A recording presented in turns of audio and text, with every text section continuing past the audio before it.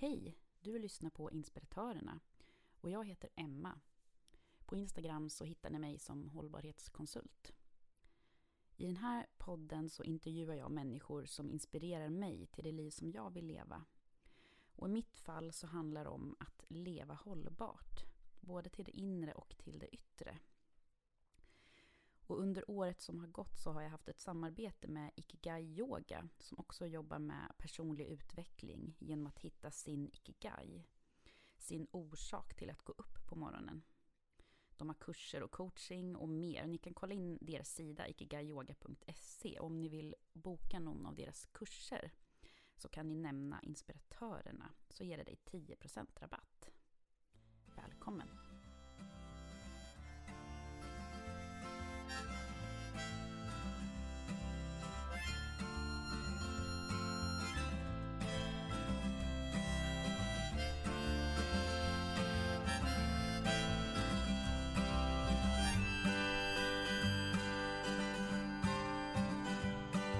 Jag går igenom stan och ser på ljus som lyser på, stora och små. Det är så lätt att bara gå på.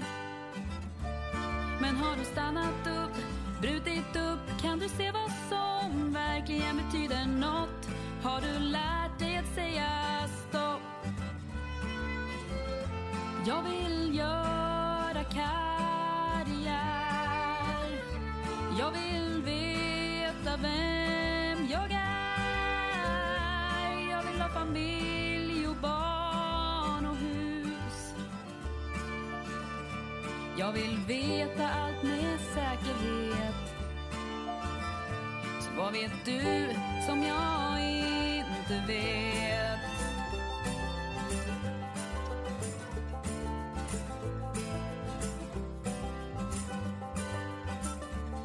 Går ner till tunnelbanan, dörrarna stängs och tåget rullar på. Det är så lätt att bara bli någon som tittar på. Var det här du ville? Blev det som du tänkt? Har du tappat något på vägen? Dina drömmar som du hade när du var barn. Jag vill ha perspektiv, kunna göra vad jag vill. Det har ju varit ett ganska långt uppehåll, men nu är jag tillbaka igen. Och just det här avsnittet kommer inte vara så långt, utan det kommer vara ett kort avsnitt där bara jag pratar lite med er. Och jag tänkte att det här avsnittet skulle vara lite av en årskrönika, lite av en sammanfattning av förra året och också lite blicka framåt hur jag tänker med det nya året genom att tala lite om min nyårsintention för 2021. Och jag började med det här med nyårsintention förra året. Jag har slutat att ha nyårslöften. Jag tycker ofta att man känner att man misslyckas när man sätter löften att man ska börja träna eller leva nyttigare eller sådär. Så jag har börjat ha en intention med året istället. Och förra året så hade jag ju ett köpfritt år då jag endast köpte sånt som jag kände att jag hade behov av. Jag hade köpstopp på kläder, på smink, på hudprodukter. Ja, egentligen allting som jag inte behövde för mitt dagliga liv. Det jag kunde köpa var mat och en del städprodukter och sådär. Nu har jag min katt här i bakgrunden som låter lite. Men det får vara så. Så det var det som jag hade för förra året. Och det var också väldigt mycket som hände i mitt liv under det här året när jag började att ha köpfritt. Och jag började ju med ett köpfritt år av en anledning.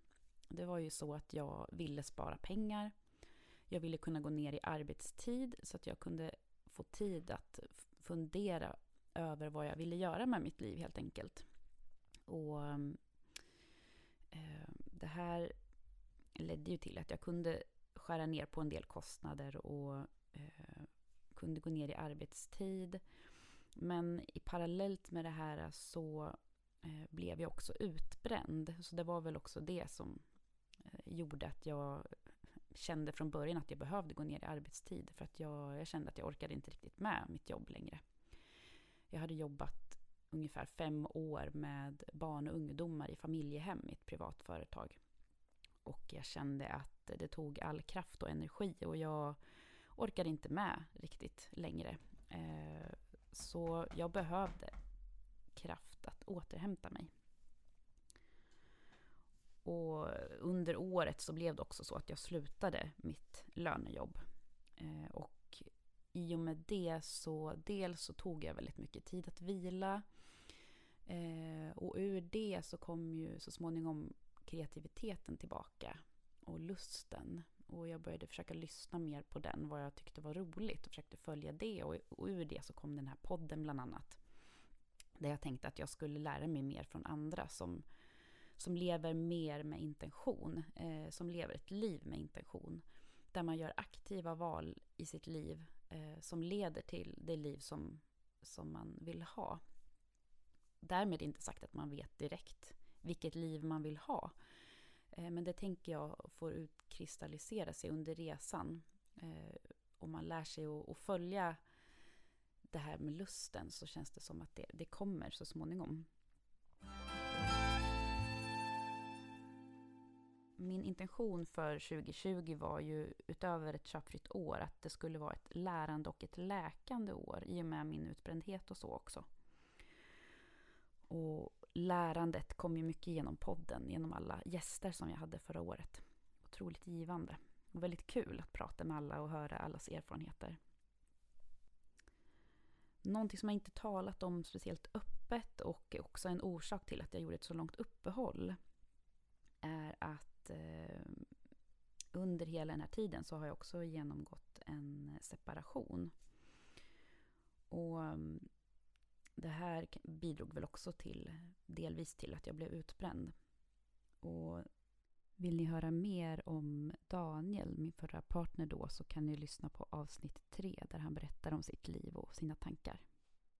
Vi är ju fortfarande goda vänner och har en jättefin familj tillsammans med vår son. Men det är klart att det är ändå en sorg att välja att inte leva ihop och inte dela vardagen tillsammans i samma utsträckning. Så jag behövde tid att samla mig igen och hitta en ny riktning nu för det här nya året. Men jag har lite svårt för det här med att man antingen är ett par eller att man bryter totalt som det ofta blir vid separationer. Så ser inte jag på separation, utan egentligen skulle jag inte vilja kalla det för separation heller, utan att man väljer en ny riktning skulle man kunna säga. Men det är ju inte så att jag vill inte bara klippa ut någon ur mitt liv som har betytt så mycket för mig. Det känns väldigt märkligt. Det är precis som om man bara skulle säga upp kontakten med en väldigt nära vän.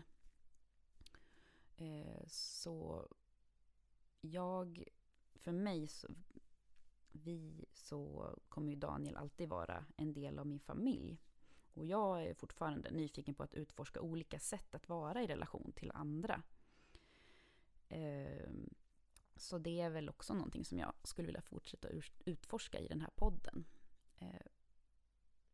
Och se vad det landar.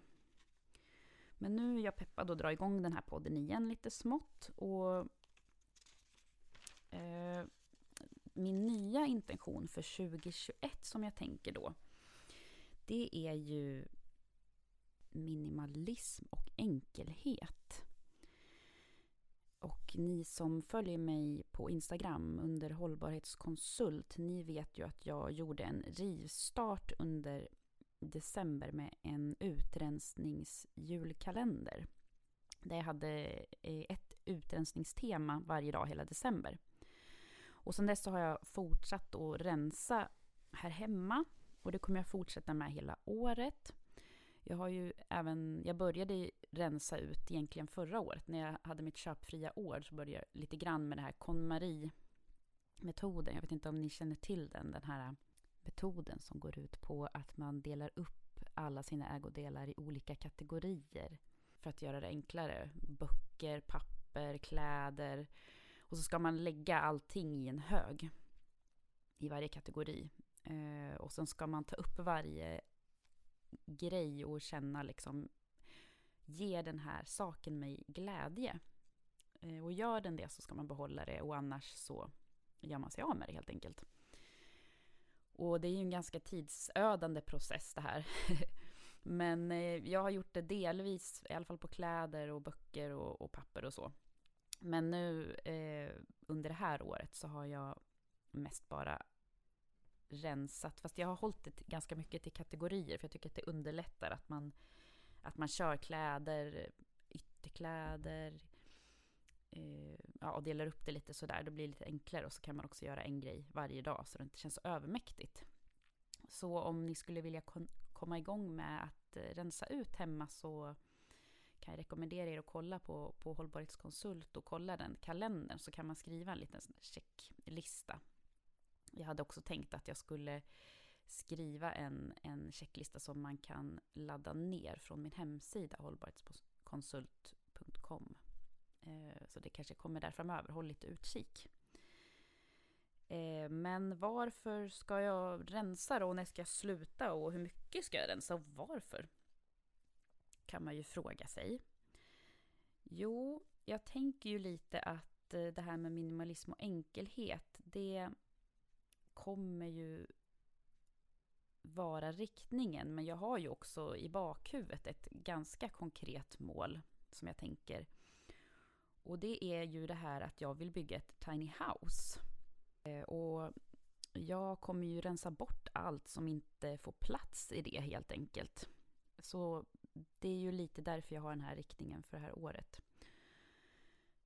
Och då tänker jag att den här podden också kommer handla en del om det här under året. Och ni kommer få följa min resa här i podden när jag bygger, eller snarare hitta byggare som hjälper mig. För jag kommer inte bygga helt själv. Det ger jag mig inte på.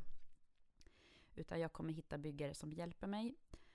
Och jag kommer hitta arkitekter som hjälper mig att rita. Jag kommer ta reda på tillstånd, allting sånt där. Jag kommer hitta mark. Och sen kommer jag småningom att flytta in i det här lilla huset med min son. Och det blir ju väldigt intressant att se hur det blir helt enkelt. Jag är inte helt 100 på vad jag ger mig in i här, och om det ens är bra att jag säger det här i podden. Men jag tänker att det är bra att jag gör det som en sporre för att jag ska genomföra det här helt enkelt. Och jag tänker att varför vill någon bo i ett tiny house, kanske du frågar dig. Varför vill man bo i ett litet hus? Och för mig så handlar det mycket om, dels att jag just det här går i linje med mina värderingar om hållbarhet. Jag vill fortsätta och utforska hur man kan leva mer hållbart. Och genom att leva på en liten yta så lever man ju automatiskt mer klimatsmart. Man förbrukar mindre energi och mindre vatten, mindre omkostnader blir det ju. Och jag tänker väl, till en början så tänker jag nog att jag ska försöka ansluta mig, tiny houset, till el och vatten.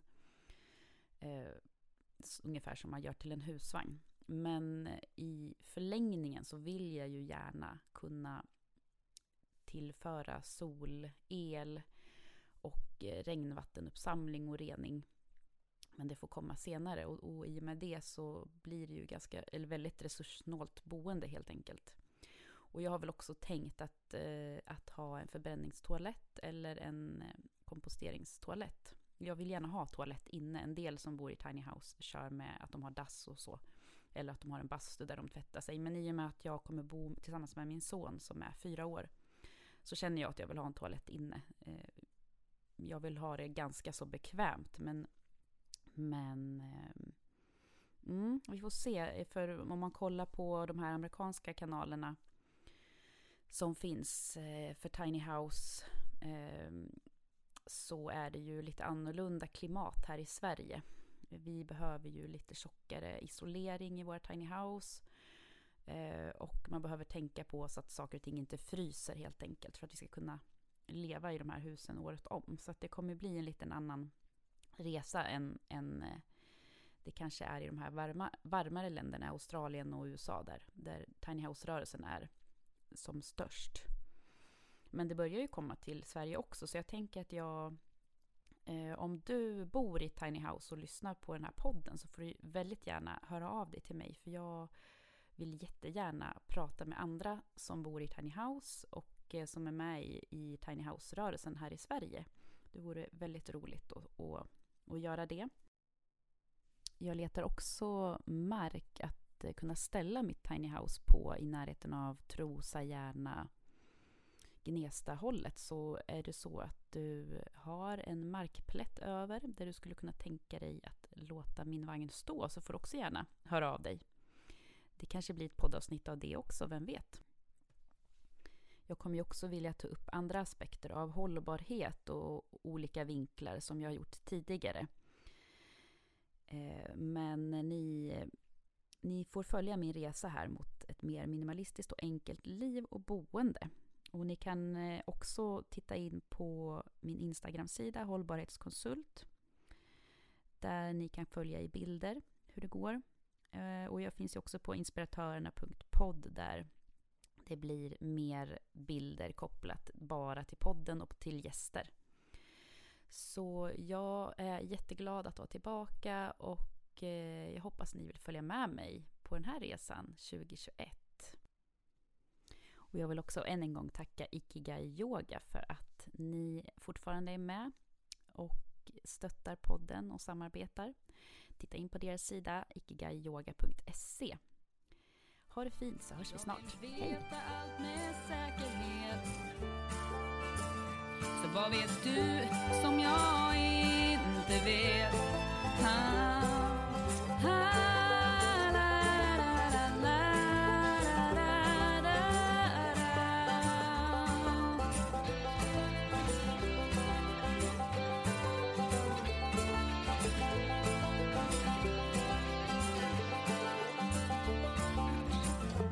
Tid är pengar, det tar aldrig slut.